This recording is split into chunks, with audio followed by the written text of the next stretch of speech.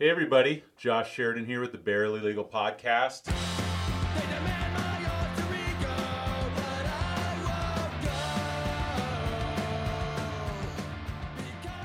On today's show, I have a very special guest, and I have been quite anxious about this guest for some time, and I had planned to do this show a little bit differently today than I've done past shows, and I was going to tell you about the history that I've had with him, whether he's known about it or not.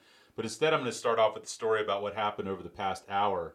My guest was kind enough to drive over the bridge from St. Pete to come and visit me to talk after hours today, and he asked me what the address was. And instead of putting my address of 3302 North Tampa Street, I put 3302 North Jackson Street.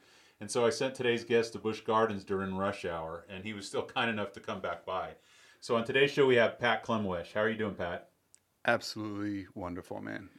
No thing. I'm so happy that you didn't tell me to kick rocks and drive back home. I was half expecting that's what the response would be, but No, man, it was an adventure. And you know, some of the streets trying to get up there were closed off, so it was like zigzagging through.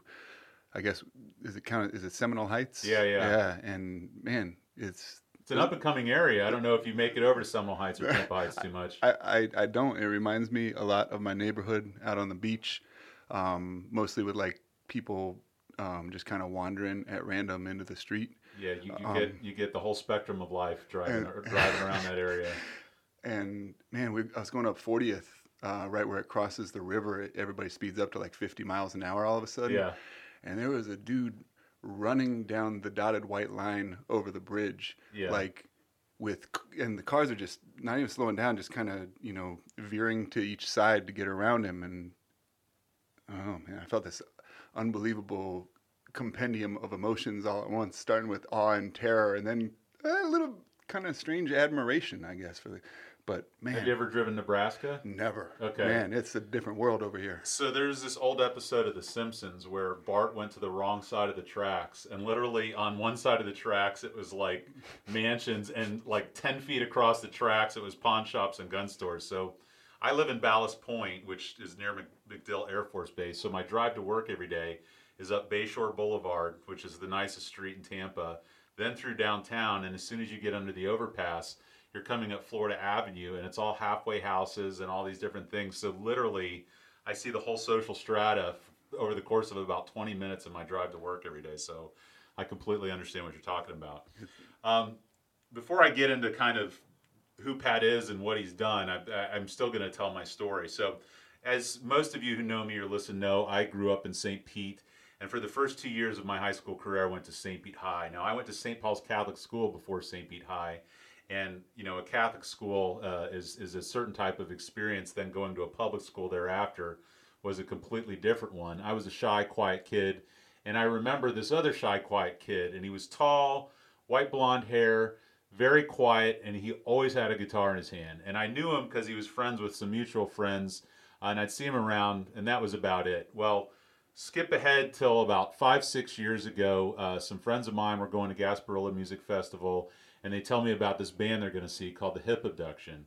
And I was like, oh yeah, that sounds cool. And they said, well, it's Pat's band. And I said, Pat who? And they said, Pat Klemwish. I said, from high school? Yeah, it was. And so I sit there, they come out, and out comes, the best I can describe is like Thor. He's like 6'5", he's built like a brick shit house, and he comes out and he's playing these exotic instruments. He's playing the guitar, and then one song he starts rapping in Portuguese, and I felt like I was on acid. I couldn't believe what was going on. So afterwards, he walks out and he says hello to everybody, and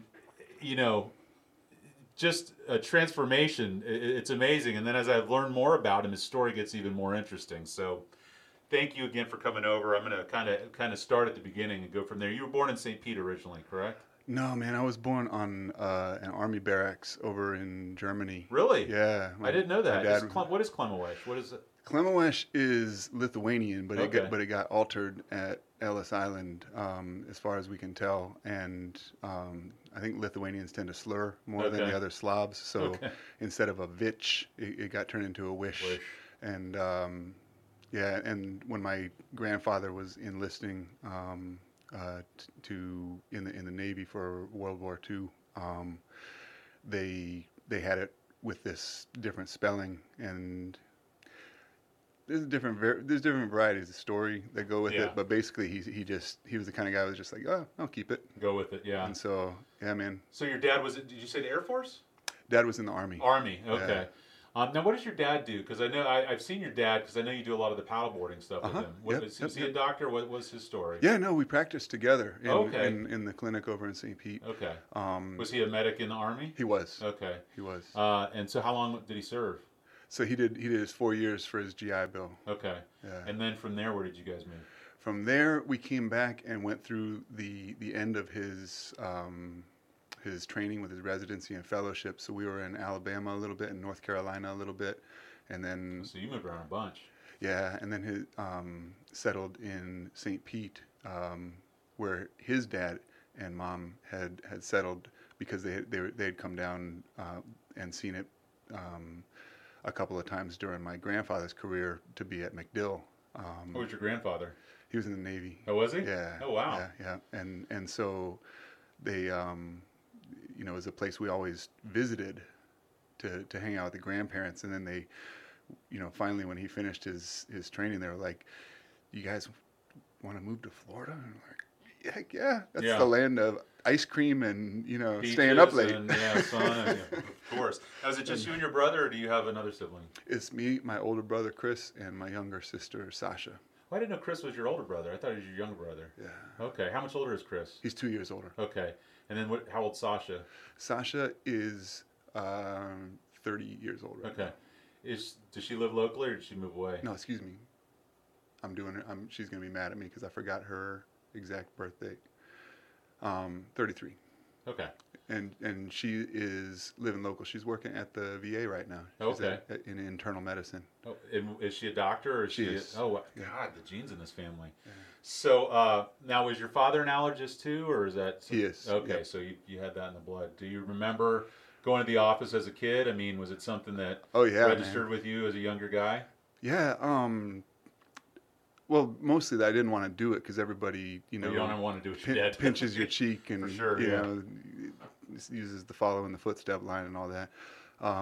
But no, that was, we'd go and hang out with him after work, or anytime you got anything that needed medical care, you went, to that office, and he'd figure out, one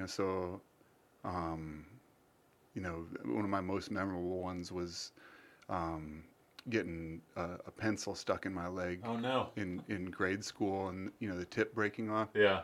And not telling anybody because I knew I was going to have to get a shot or something. Yeah.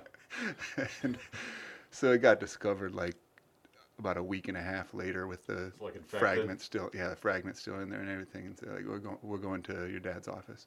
My wife's dad is an orthodontist, and he was a pharmacist. But he's got, and this is kind of probably TMI, but he's got in his top drawer a penny that my wife digested. Oh, wow. And passed through the other end, and it's as shiny as you'll ever find a penny. Yeah, going through the body, it just cleaned it right up. So that's this lucky penny. It's totally lucky at that point. Yeah. So I'm sure she'd love that I'm telling you and everyone listening this story. So was your dad into music? Did you have music in the household as a kid? How is it that you kind of came upon that? Because I remember you were playing the guitar pretty early. Yeah, man. I was a Suzuki kid growing up, where you do the Suzuki violin method. Yeah. And so and played with like the youth symphony and the youth orchestra and stuff like that. And around it was sixth grade, because you go to middle school and Did you go to Shorecrest? I think I asked you that. I remember. I went to Shorecrest for grade school. Okay. And then Seminole Middle School. Okay. But middle school is just a different animal, man. There's kids with mustaches. Oh, for sure, yeah. Yeah. and all of a sudden, you have to worry about peer pressure all of a sudden. That was my It's a experience big at St. switch, Pete High coming right? from St. Paul's. It was, one end of the spectrum was 90210, and then the other end of the spectrum was kids bringing guns to school. And I was like, I don't fit into either one of these groups. So Man. it was a different experience. But if you show up to your first day of middle school carrying a violin, Oh yeah. It's like the Predator red dots Yeah, just yeah. Yeah. focusing on you. You weren't stocky back then, but you were definitely tall. I mean, you were a good head taller than most of the people, if I recall. Right, and probably weighed about 80 pounds Soaking soaking wet. wet, Yeah, right? But- yeah, And it just makes you stand out from the herd like yeah, a zebra with yeah. a extra fragile long neck or something.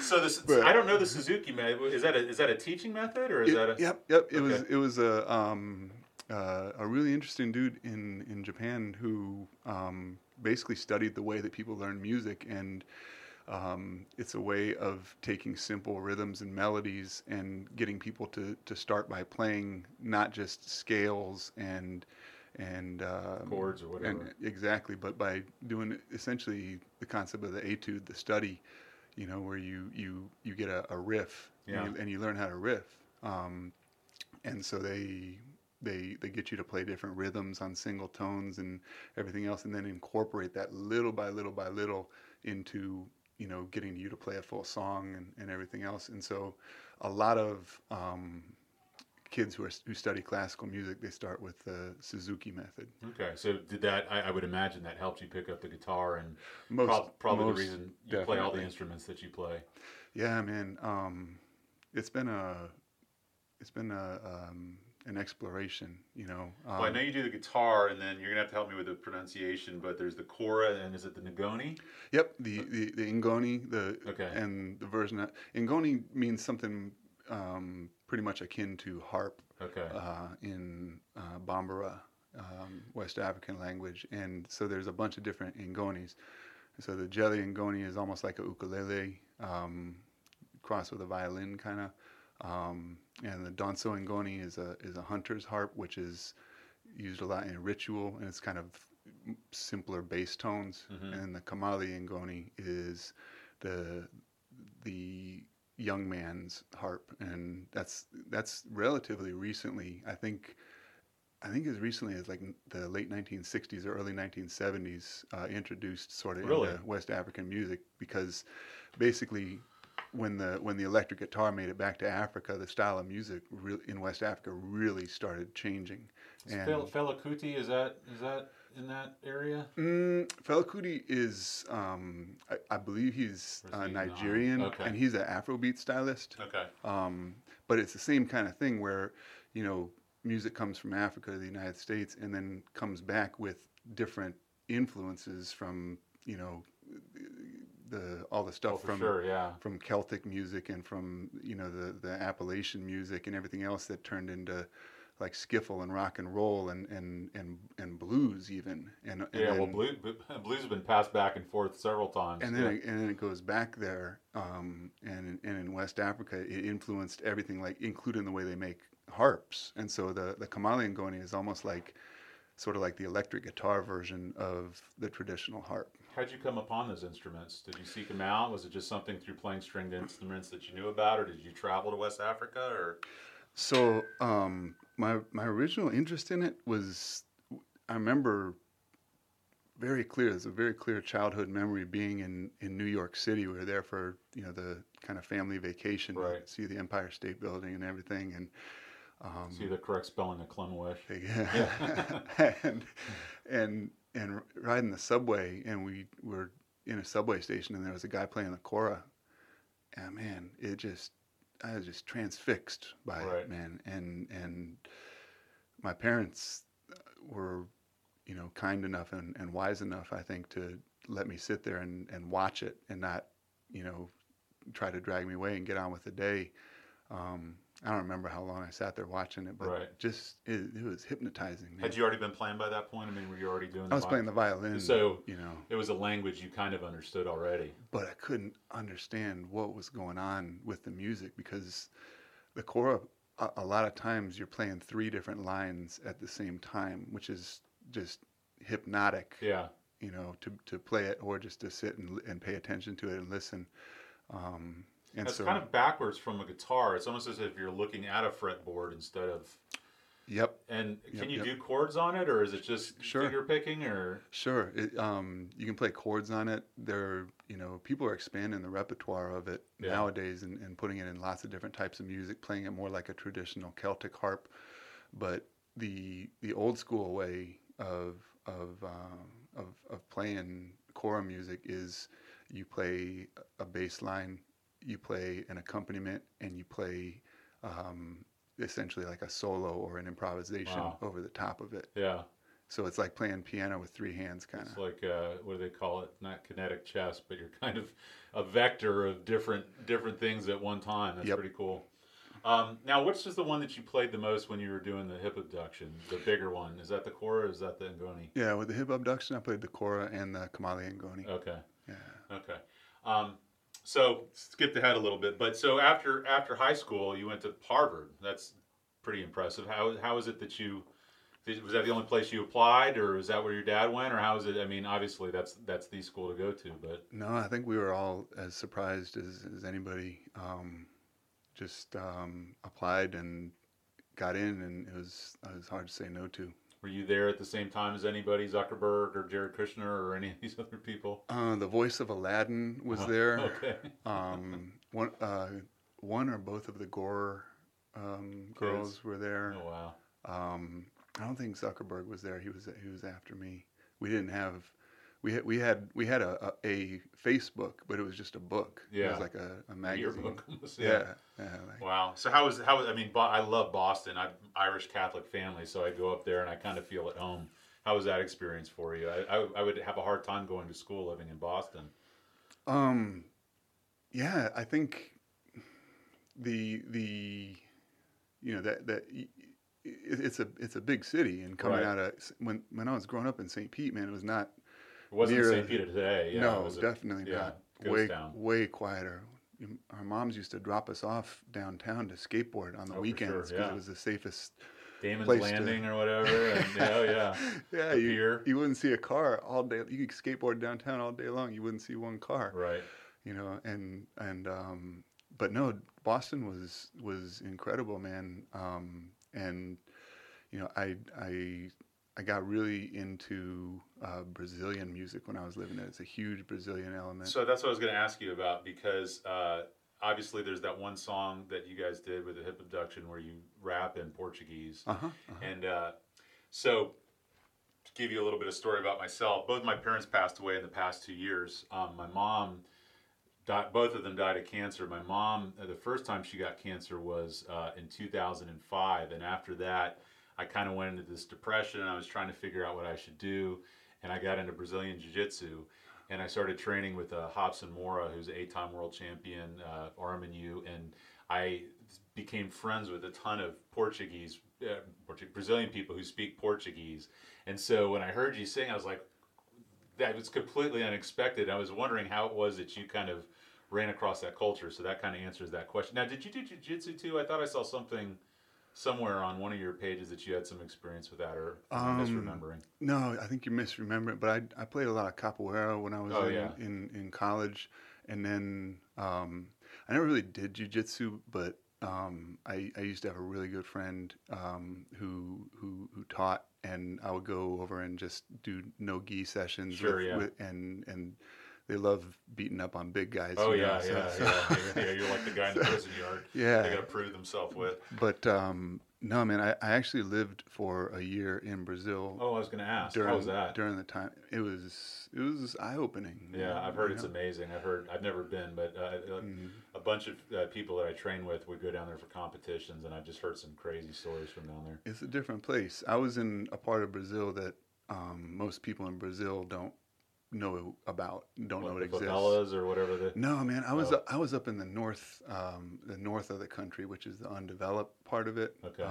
So it'd be like if somebody, I don't know, took you to Ocala. came to the United, or no, not even Ocala, more like Two Egg, yeah, or one of those towns you never even heard of up in the Panhandle. But we were I was up off of the Tapajós and the Amazon rivers in a little town called Santarém. Which is a lot bigger now. Same as this was in college? Yep. Wow. Yep. Now, was it study abroad or?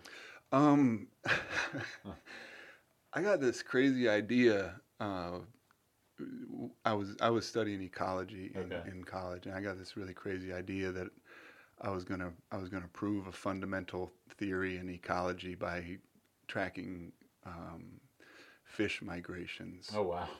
in the Amazon, and How'd that work out for you? The yeah, setup kind of foreshadows the outcome for yeah, me. But the original project didn't make it that far, but yeah, there was enough going on that I got a really interesting project going, and the Harvard, thank goodness, decided to keep funding what I was doing anyway, that's and awesome. so What an experience. I got the grant to hang out and just learn as much as possible about the little fishing village culture that they had up there, and How are you treated there?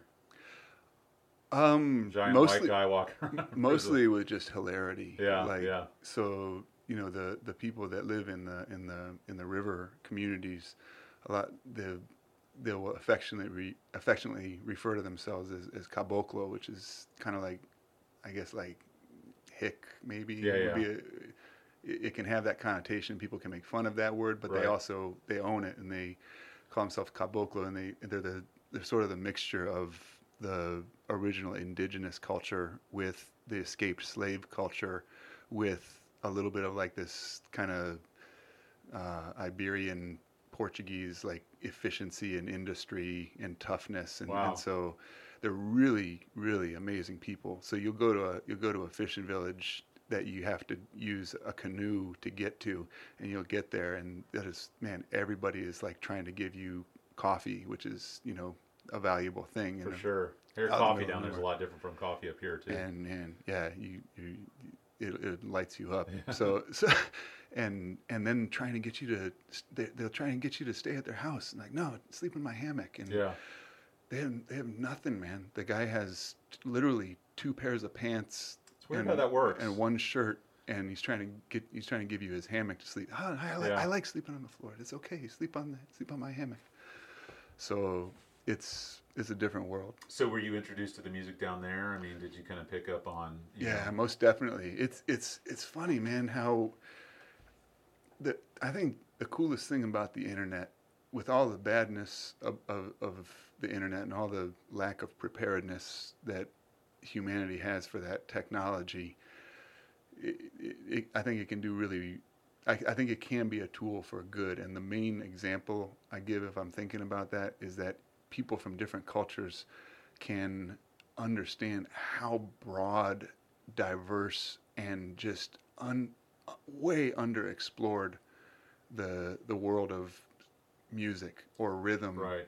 or instruments or singing or stories or art or whatever it is. You realize how vast and Yeah, I mean, a lot of untouched people it here are is. very myopic. They don't understand that there's a whole world of cinema, there's a whole world of music, there's, all these things out there. And, politically in the climate we're in with, severe nationalism and kind of this is the only way. I've seen such beauty in, I went to Greece in law school. I went to Ireland for St. Patty's Day, and nicest people in the world. My wife and I were just in England and Scotland, and Scotland was insane because literally you're at a convenience store and across the street was where like Robert the Bruce fought, thousands of people and people's heads. Like we used to have the guillotine over there, but now that's the gas station. So it's, I hear what you're saying, but yeah, the Brazilian culture, that was something I appreciated so much just through my little, experience with it, with the jiu-jitsu community. So you said you did a year there? I did. And was that the last year of college, or? That was I did that and came back and did my my senior thesis work about that research. And then did you go straight into the University of Alabama, or would you take any time off? No, so again, serendipity, happenstance, just smacked me upside the head. And the day I got the call that I got accepted to med school, I was all stoked. I'm like, I'm taking the rest of the day off from studying and whatever else. And I went to the gym and I was getting the yayas out and working out. And I saw this guy who I'd been in a class with, and he had become a professor at Oxford Uh-huh. after graduating. and wow. he was a PhD when I was in the class with him. And anyway, he saw me. He's like, "Hey, remember how we were talking about tropical ecology? I finally got a grant for Manu, and Manu is this." It's a national park in Peru that Oh is my like God. the size of Massachusetts. It's some of the only, literally, or only Oriente, rainforest that is more or less untouched, Untouched, yeah. by metal, at least. And he's like, "I need a research assistant," and I was like, "Oh Your man, spidey senses started tingling. dude!" So I went to Manu for a year with an ethnobotanist and an ecologist, and worked in the park down there with the Machiganga tribe Wow. for a year. Wow. That was hard to say no to too. I would imagine. Well, gosh, what about the music there? Did they have their indigenous music? Anything? Yeah, man. It is so they're, until very recently, essentially Stone Age. So there's not, if there's any metal, it's something that got passed down. It's a knife where the blade is like only 2 inches long at this point because Right. it's been used for so long, or or it's a pot that they've been patching for 20 years, and so there's very little metal. So it's that simple of a there's not enough contact with the outside world where modern instruments have made it in there in any way. There's not like fishing line instruments, for example. What do they do, like, introducing you into an untouched world like that? Do they worry about sickness or anything, anything that you've been, inoculized from coming in and giving it to them? I mean, Yep, how does that work? most definitely. To get into the park, you have to do a real big series of vaccinations, and the paperwork and bureaucracy for that's pretty heavy. And then you essentially quarantine while you're going into it. You stay on the outskirts of the park for a week or two. Make sure you're not sick with anything, Right. and then head in. What type of food did you eat there?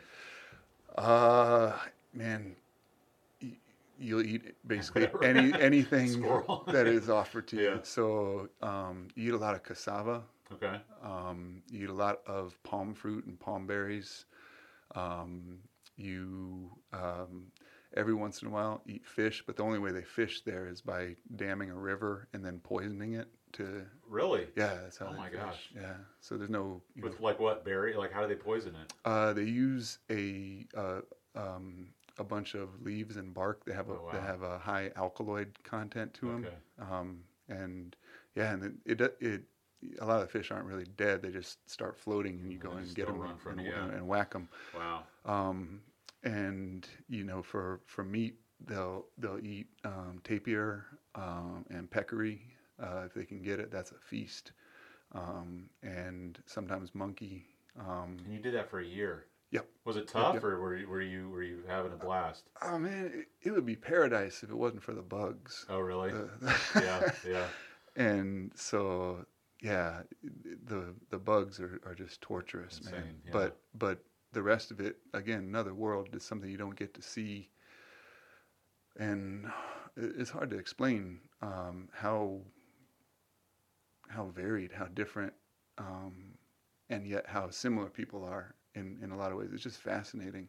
Well, I mean, you're clearly an intellectually curious person. Has that always been the case, or did that develop over time? Is that common throughout your family, or are you kind of a singular figure in that way? I think it's common in our family, and mostly I'd thank my mom for just forcing us to read when we were little kids. And What'd your mom do?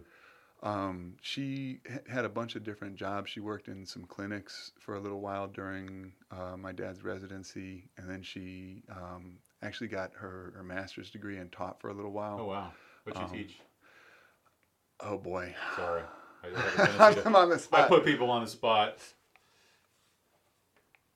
I think she was teaching English. I can't Okay. remember. Okay. And then she worked in the office of our clinic for a little while, and did a lot of child rearing.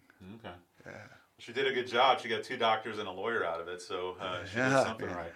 So then you get back from Peru and start University of Alabama, or? Yep. Okay. Yep. Right into it. And did you know that the allergist thing was that you're gonna Is that what you decided at the outset, or did you kind of come upon that? Oh, no way, man. I wanted to be an orthopedic surgeon. Oh, really? Yeah, that's Oh man, the in the PI trenches. attorneys would have loved you. Yeah. Yeah, and they kind of push you into that if you're on the larger size.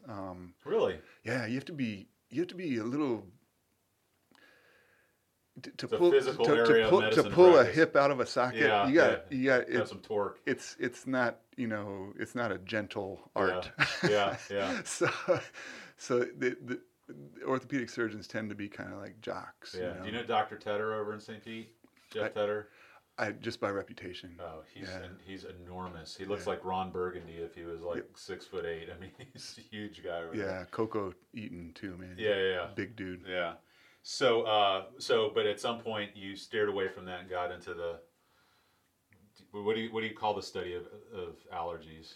So allergy and immunology Okay. is a subspecialty of internal medicine. Okay. Or you can go into it from pediatrics. Okay.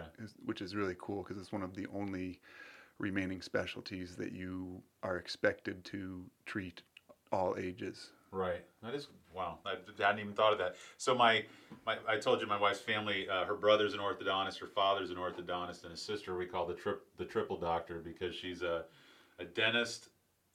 I think a dentist, an orthodontist, and a pediatric orthodontist, or some version thereof. And yeah, so I understand what you're talking about. Now, at some point, were you in Jacksonville? Was that during University of Alabama, or was that after? Yeah, after Okay. Alabama, I did a residency in internal medicine up in Jacksonville. And you did the Mayo Clinic. Was that in Jacksonville, or was Yep. that somewhere else? Okay, Yeah, so that was one and the same. And that's where you started getting into the paddleboarding. Let me remember. So that would have been. My cheat No. sheet tells me somewhere around 2007. So. Oh, okay, okay. Does that ring a bell? Does that refresh your recollection? Yeah, it was around that time. But man, the thing is, this was when I went to Jacksonville. Paddleboarding had not become a thing. It was being done in Hawaii. For sure. I've and they seen call the it longboards, and they just kind of surf along with the paddle. But Yeah, they call it Hohei Nalu, and so when I got into paddleboarding, I was looking at residency programs. So it was my fourth year of med school. You get a lot of time off if you schedule it well, right, yeah. and time to go and try and figure out where you want to live for residency and everything. And I went out to California and had just the most amazing trip to California, man. Los Angeles, or where'd you go? I went everywhere. Yeah. I was like, as long as I'm going to look and maybe make a decision about living on the ocean out there, it was going to be on an ocean, but Yeah. whether it was going to be Pacific or Atlantic, I didn't know. But I went out to California and just had the most ridiculously fun time. I canceled about half of the interviews and just hung Had you out. been surfing by that point? Yeah, we grew up surfing. My dad pushing us onto waves around here and stuff. Would you ever go over to like Daytona Beach or the other coast? Or? Yep, man. Yeah. All through middle school and high school. That was like the dad bonding experience for me. We'd take So he does it with you too. Did he do it as a young guy, or do it in the military, or? My dad started surfing when he was in high school. Okay. Where'd he grow up? He grew up all over as a Navy brat. Okay. But he was in, I think mostly in Pensacola when he was learning to surf. Yeah. And then they were moving around the East Coast and also on the West Coast. But yeah, I was out in California, and this would have been, I guess, 2003, and I went to Malibu, and it was a pretty flat day, Mm-hmm. and the shop that they have right by the Malibu pier that rents boards was even closed. They were like, no one's going to be here, so they shut the shop up. Right. And I was just at the beach, just taking it in, like, this is the place, and thinking about all the movies I'd seen with people surfing it and everything. And then Laird Hamilton walks down the beach and goes, "Hey, what's up?" And I was like, "Hey, hey, I know you, man." And he's carrying a paddleboard, and he's like, "Yeah, we're just gonna go work out. There's no waves anywhere." And so I talked to him, and It's kind of like the subway. It was kind of another one of those exactly, man, exactly corner turning. Yeah. And I watched him, and it wasn't Kalama. It might have been Dave Kalama. Who's the other guy, Buzzy Kerbox, or the guy that he like traveled around with? It might have been Kerbox too. Yeah. So there's that one story about how they jumped off the cliff and they were going to swim to this island, and it ended up being like a 24-hour swim or something like that. Yeah, on prone boards. Yeah. And they crossed a strait and everything. Oh man, it was crazy. Yeah. But I saw him. I saw him paddle out on the stand up, and I was like, that is the exact perfect thing for the Gulf of Mexico. Right. It is designed for it.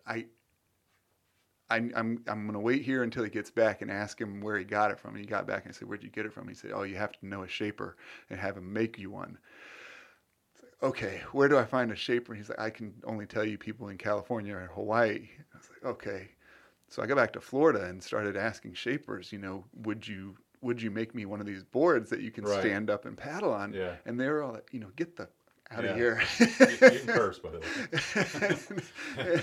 and so I ended up getting a Munoz Ultra Glide. Like a windsurf board. Which is, no, the Munoz Ultra Glide is just a really big longboard. Okay. It's an 11-foot long longboard. Okay. And it doesn't have the rails to really balance well, but you can just barely stand up on it and paddle it. Well, probably a real one after that was easy after doing that. Yep. Yeah. And so we did that, and all of a sudden, other companies started making them. Yeah. And Laird made his own company, and then Starboard started selling their windsurfer as a conversion kit. Yeah. And that was the first legit stand-up board I ever had, was a Starboard windsurf converter. Now, had you ever been to Hawaii by that point? Yep. Okay. Yep. I've only been once, and God, we went. So I bought this building in 2017, and it was right around the time of that big hurricane that was coming through. We finally went right before we had my son with my daughter, my wife and I. My wife was pregnant. We went to Kauai and Maui. And, oh man. And I was excited, but I was like, there's no way it'll live up to what everybody says. And despite super high expectations, it was still 10,000 times better than anything I expected. And Kauai was just amazing, just beautiful, beautiful country. Just the people. I mean, it's the States, but it's not the States. I mean, it's its own thing, and it's just such a different way of life. I remember because my daughter eats these pouches, these like baby food pouches, and so we went to a Walmart that was open in the middle of the night, and I got up to the grocery counter and I was looking for the bags, and I'm like, we don't use bags here. You got to go buy it. And I was like, oh my God, it's just this whole different way of thinking, and it to this day it was one of the most amazing trips. And then we went to Maui, and is it Piahu or what is the Piahi? Yeah, and I think like Woody Harrelson and Owen Wilson, and I think Laird Hamilton. They all have houses there, and then Gene Simmons' son has a bar there, and then there's people surfing that you can see just over the shops, and there's people playing live music in the street. My daughter, who was like 4, had her shoes off. She was dancing on the table. I was like, this is the memory I want to have before I die. This is like everything all at once. It was just amazing. So, yeah, beautiful, man. So anyway, so you're in Jacksonville. You're figuring out paddle boarding. How long were you there for? 3 years. 3 years. Yeah. And then after Jacksonville, where'd you go? I went to Tulane in New Orleans. Oh wow. And no water there. Pontchartrain, man. Oh, okay. Yeah, Lake Pontchartrain. People actually surf in Lake Pontchartrain. Really? Big up all the Pontchartrain surfers listening wow, to this. there's a whole crew there. You got to be really, really, really dedicated to surfing. Yeah. Is it cold? The only time there's waves is when the wind blows really strong with like a nor'easter kind of coming down north off the lake, and so the south shore of the lake.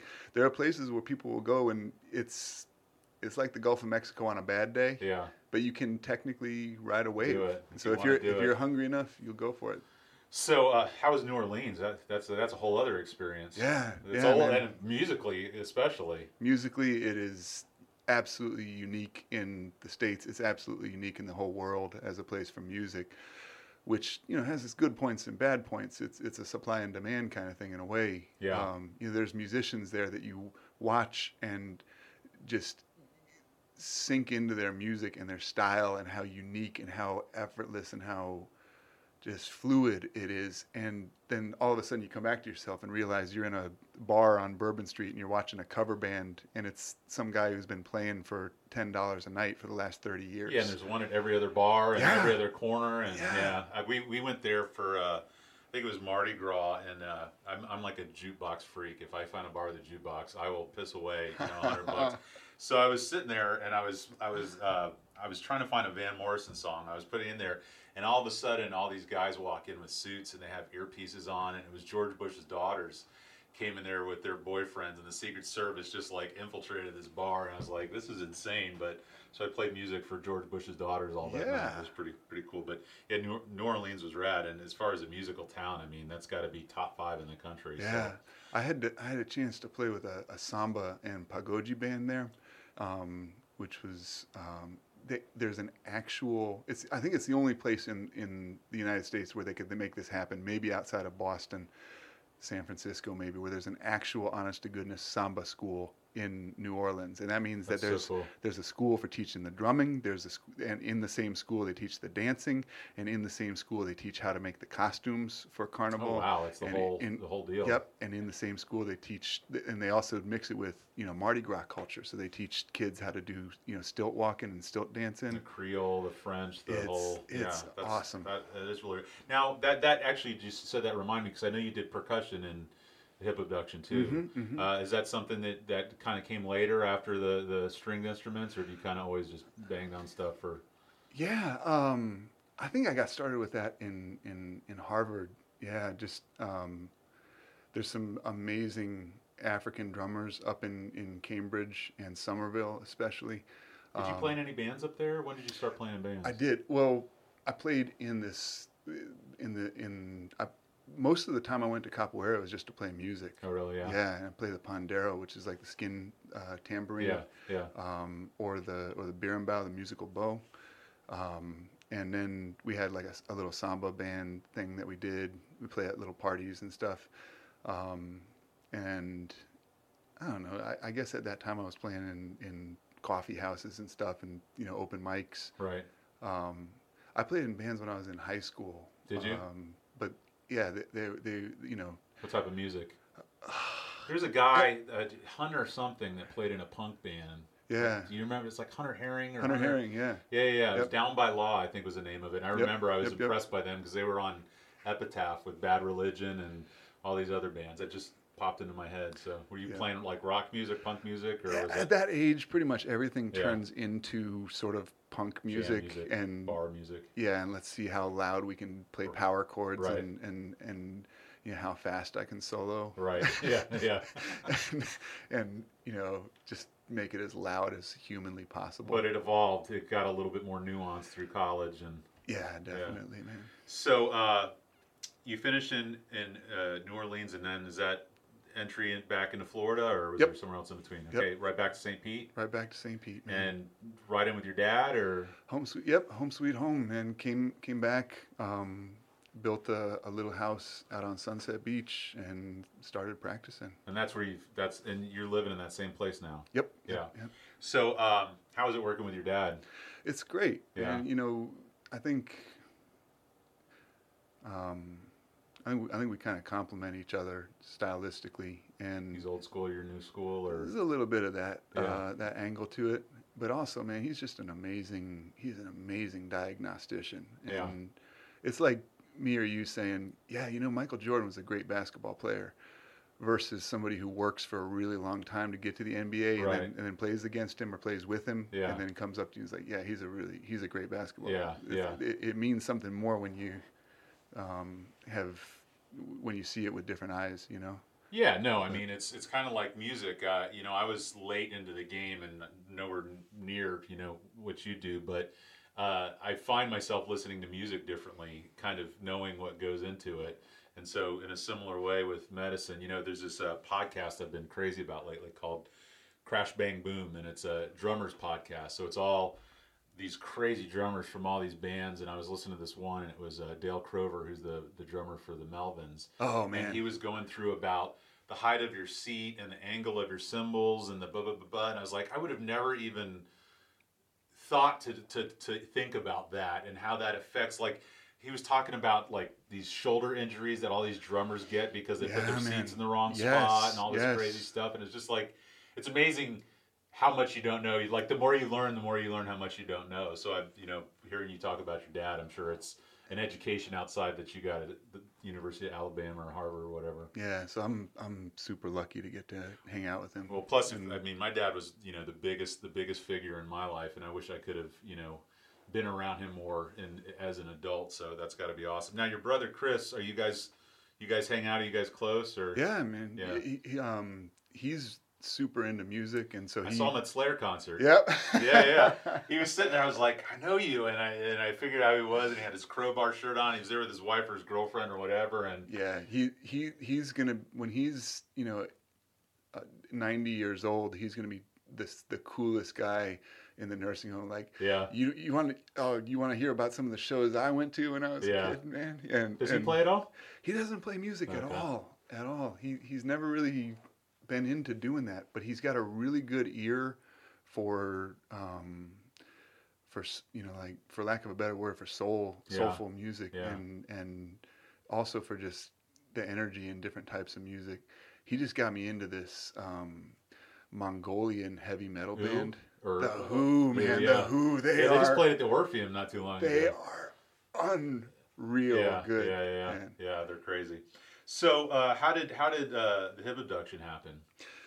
The hip abduction happened because people from Tampa started coming over to St. Pete to train with my really good friend and training partner, Christian Cook, who runs the Cross Up Canoe Club, and which used to be more of like stand-up paddleboard and personal training and stuff like that, and it's kind of morphed into like a Hawaiian outrigger canoe club, with the six person outrigger canoe and the open ocean racing and stuff like that.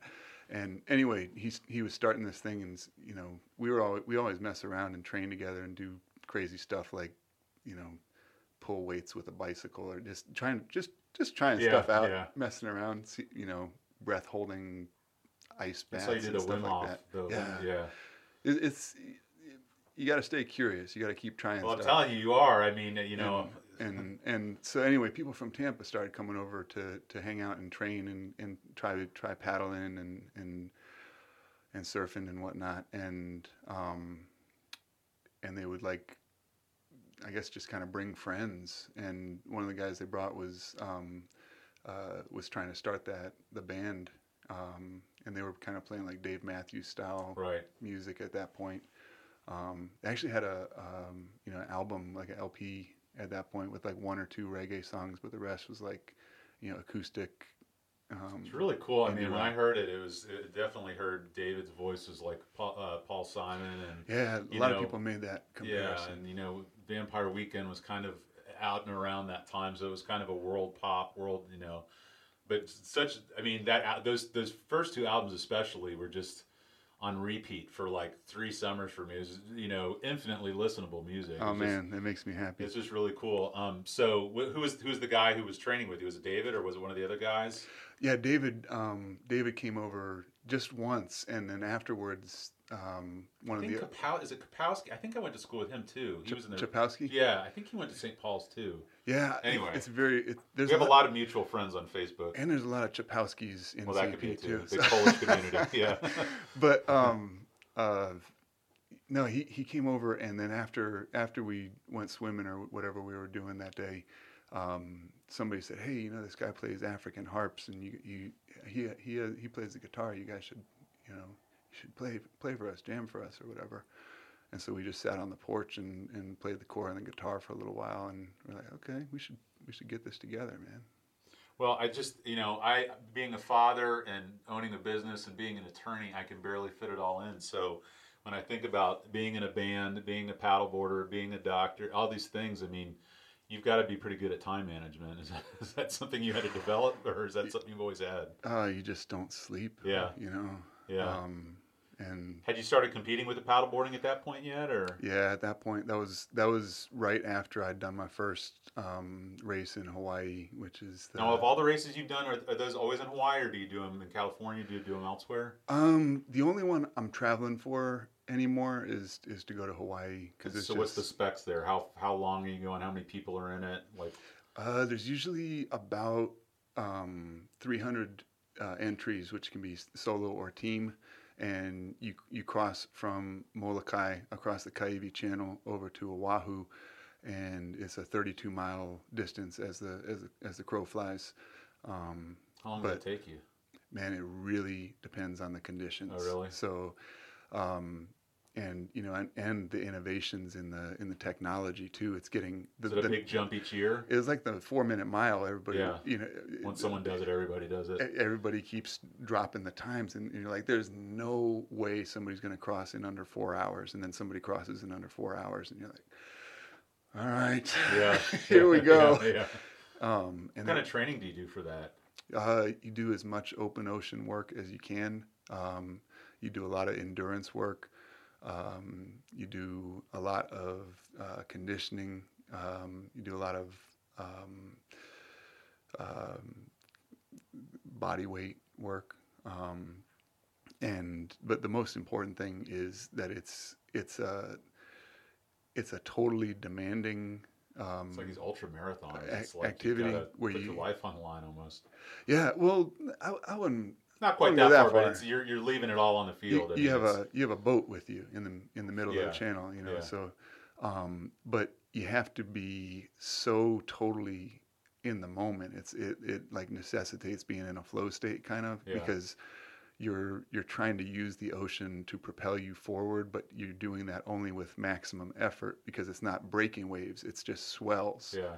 So you have to try and match the swell speed in order to be able to allow gravity to impel you, and so you have to be able to just pull out a lot of sudden energy whenever the ocean demands that you do it, and then be able to concentrate, balance, be totally aware of your surroundings, and keep it mental moving. as much, if not more than physical. It's totally mental. It's exhausting, but man, it's amazing. There's now, does nothing size like help it. you or hurt you? I mean, there's not weight classes. Is there age bracket? Is it just? It's age bracketed. Oh, okay. Age bracketed, and so there's a bunch of different stipulations that have changed over the years in terms of the size of the board that you can use, whether you're solo or with a team, whether you can have a moving rudder on your paddle board, and there was one point where they were trying to do. They were thinking maybe double hull was going to be the next innovation, so they had rules about that. And now the new class that is just tearing it up is the hydrofoil class, where they don't actually ride on the bottom of the board. They paddle on the bottom of the board. With the bottom of the board against the water until they get enough inertia that the hydrofoil, which is 3 feet down under the water, lifts the board out of the water. It's kind of like the thing that Laird's doing with the big waves. It's the exact same thing, except they're doing that in the middle of the ocean, and they're doing it at 30 miles an hour, riding open ocean swells. It is insane, unreal. Have you tried it? I have not. I'm starting to feel old and stodgy when I see those guys. Where are you? Are you on the older end? Or are you in the middle? How does that work? I'm on for competitive paddleboarders. I'm definitely on the older end, man. It's a young man's game, but then there's that old saying about how age and treachery will always triumph over youth and exuberance and innocence, right? Well, plus it's kind of an old man in the sea. If I had to go somehow, that would be a pretty rad way to go. So now, were you on the third album for the Hip Abduction? I know you did the first two. Were you part of the writing or recording of that third album? So something with the gold. I'm blanking at the moment. Yes, we had One Less Sound, which is the first one we put out together as a group, and then the self-titled Hip Abduction, the Blue album. Yeah. And then Gold Under the Glow. And then during that tour when you left the band? It was. Yeah. And then John Holt replaced you. He did. Now, did you know him before he came in? Yeah. Because I saw that you were teaching him the instruments at some point. Yep. Was that for him to be able to kind of take that spot? Is that how that worked? Or yeah, it got kind of muddled up at the end there, but basically I've known John for a long time, man, and sweetheart of a guy. Yeah, St. Pete's lucky to have the quality of musicians that we have, and he's definitely one of the standouts, man. And yes, just an absolute sweet guy. So I can't say enough good about him. Yeah, so I'll say it now, so hopefully if he listens to this, he'll hear it. But so my mom passed away July 25th, and my dad had gone the year prior, but my mom she taught at St. Paul's. She was so loved by everybody, and I knew I just wanted to have a big party for her. So I had people look around, and they found the space at the museum right down there across from the Vinoy, and reached out to John. I said, "Would you be interested in this?" And he said he would be, and he came out, set up just him with the acoustic, and he played for about 3 or 4 hours, and it was amazing. It was the most joyous, beautiful thing. He played just amazing. I asked him what was the song I asked him if he could play. It's a George Harrison song. I'll remember it in a second. And he learned that song to play it for me. But everybody the whole time was pulling me aside, like, "Who is this guy? Who is this guy?" And he's amazing. He's band Danfield. He used to be in the Hip Abduction, all this other stuff. So John will always have a special place in my heart for that memory. But so you left the Hip Abduction, then he left the Hip Abduction, and I don't know, was Danfield going on that whole time as like a side deal, or is that something he started up afterwards? I don't think anybody's exactly sure when Danfield started. It's more of a state of mind than an actual band. I mean, there's not even really a set members. It's kind of a collective or something, a movement. It is, man. If we were in San Francisco in the 60s, we would all be living in a crash pad. Yeah. But that's it's man, I'm so lucky to be able to play with these guys. They're just amazing musicians. They're some of the only people I've ever felt 100% comfortable. Locked in with, yeah. Locked in.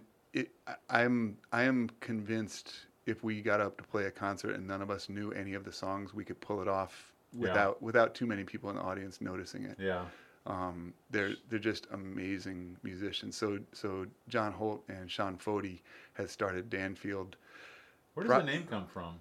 So Danfield was, I don't remember who was who, but I believe one of them wanted the band to be more influenced by Steely Dan, and the other one wanted to be more influenced by Curtis Mayfield. Okay, well, there you go. And so they compromised and called it Danfield. For some reason, I'm trying to think of the guy who, it was like in Dracula or something. It was Blofeld or something like that. For some reason, every time I hear Danfield, I think of Blofeld. But anyway, so and then what was the Antipodeans? Was that something you were doing too? Was that a group or was that just a?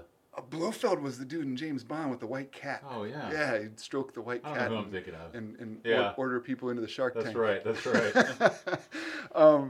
No, Antipodeans was. You have all these doctory. Band names. Yeah. And, I love the word Antipodean since the first time I heard it. So I was like, man, someday I'm going to name a band that. But that's a project that we put together with some of the folks from Danfield and some folks from other local bands to get my kora teacher over and playing live music in St. Pete. And so my life's been just full of these amazingly lucky coincidences. Gotta write a book, man. It's crazy. And so one of the best kora players in the world right now, Morikeba Kuyate, is living in Orlando, where he is playing at Disney World, has a regular gig. And, and for somebody who wants to just play exactly the way they want to play and not worry about, fitting in or having, an agent or anything, it's a great gig. Yeah. He's getting totally underpaid, and nobody recognizes that this is one of the most amazing things in the world, that this guy's playing at the Animal Kingdom in the African Village at Disney World, but he's living there, and so I met Morikeba back in New Orleans when he was there doing a show, and they told me a kora player was coming. I was like, I got to get a lesson, and I just basically went like a monk of yore and knelt on his doorstep. Please, can you show me anything? Kung Fu, yeah. And he's like, I can't teach how to play the kora, unless you really want to. I was like, I really want to do it. I really want to do it. He didn't know who he was messing with. There's somebody going to do it. It's going to be you. And so anyway, he is he's probably the most amazing musician I've ever met, and that's saying something, man. Yeah. But I actually had the opportunity just last year. I went over to Senegal with him and spent a month in Senegal, in Casamance, which is like the Delta, the South Delta region in Senegal, which is a lot like the South Delta region of the United States. That's where all the good music and the front porch. Isn't it funny how environments kind of breed certain types of things? I think there's the correlation there. I think every country that has a river delta has river delta music That's what you got to is get like a grant to study identifiable. is the impact on land and music, and that's what that would be. Yeah, man. The Amazon Delta out by Belém has music styles you don't find anywhere else We in got to figure that's a Brazil. method of travel, so there's things getting passed down at a much quicker rate along the river. Yeah, and it's a natural port, so that's where the different cultures come Born, into it, yeah. and the same thing with Hawaii and the cavaquinho, the little Yeah. Portuguese guitar type instrument that got turned into the ukulele.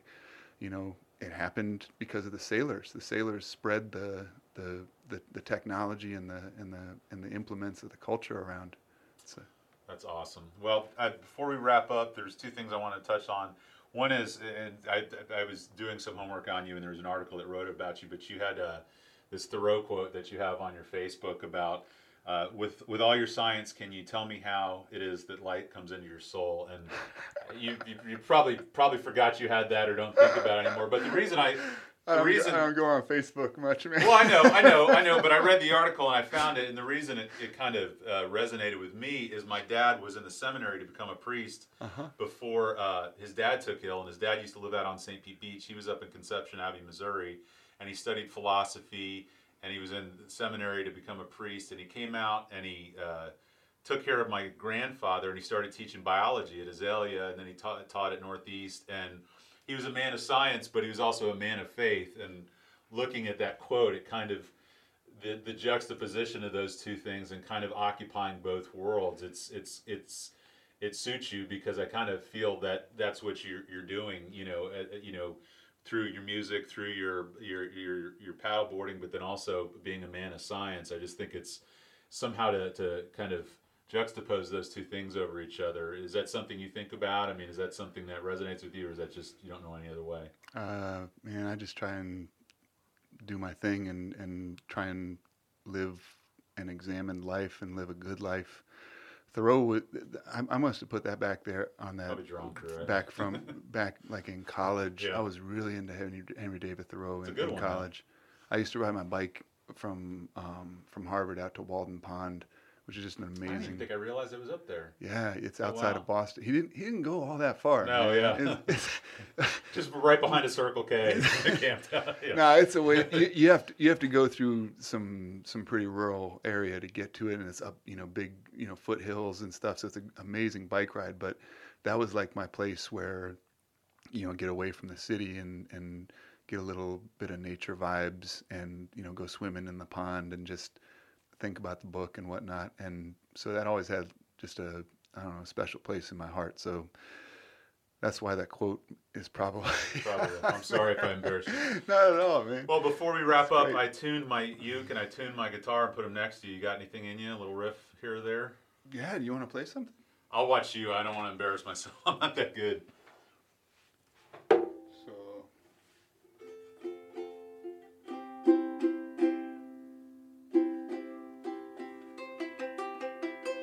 Is that coming through in the mic? Yeah.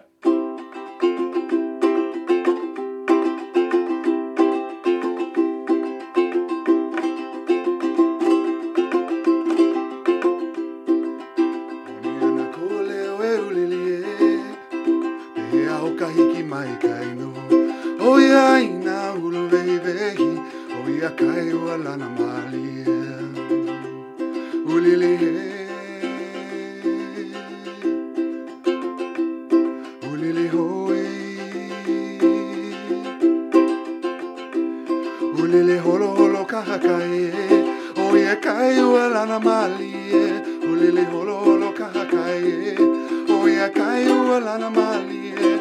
Oye kai ualana malie, oye kai ualana malie.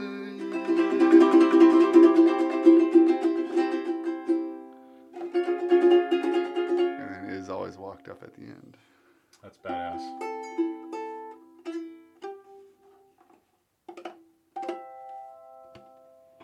Wow. I wish I had a camera in here. Thank you so much, Pat. Hey, man. It was awesome. Pleasure. Thank you so much for forgiving me for sending you to Busch Gardens But this was everything I hoped it would be and more. Yeah, it was an adventure, man. Thanks very much. All right, you have a good night.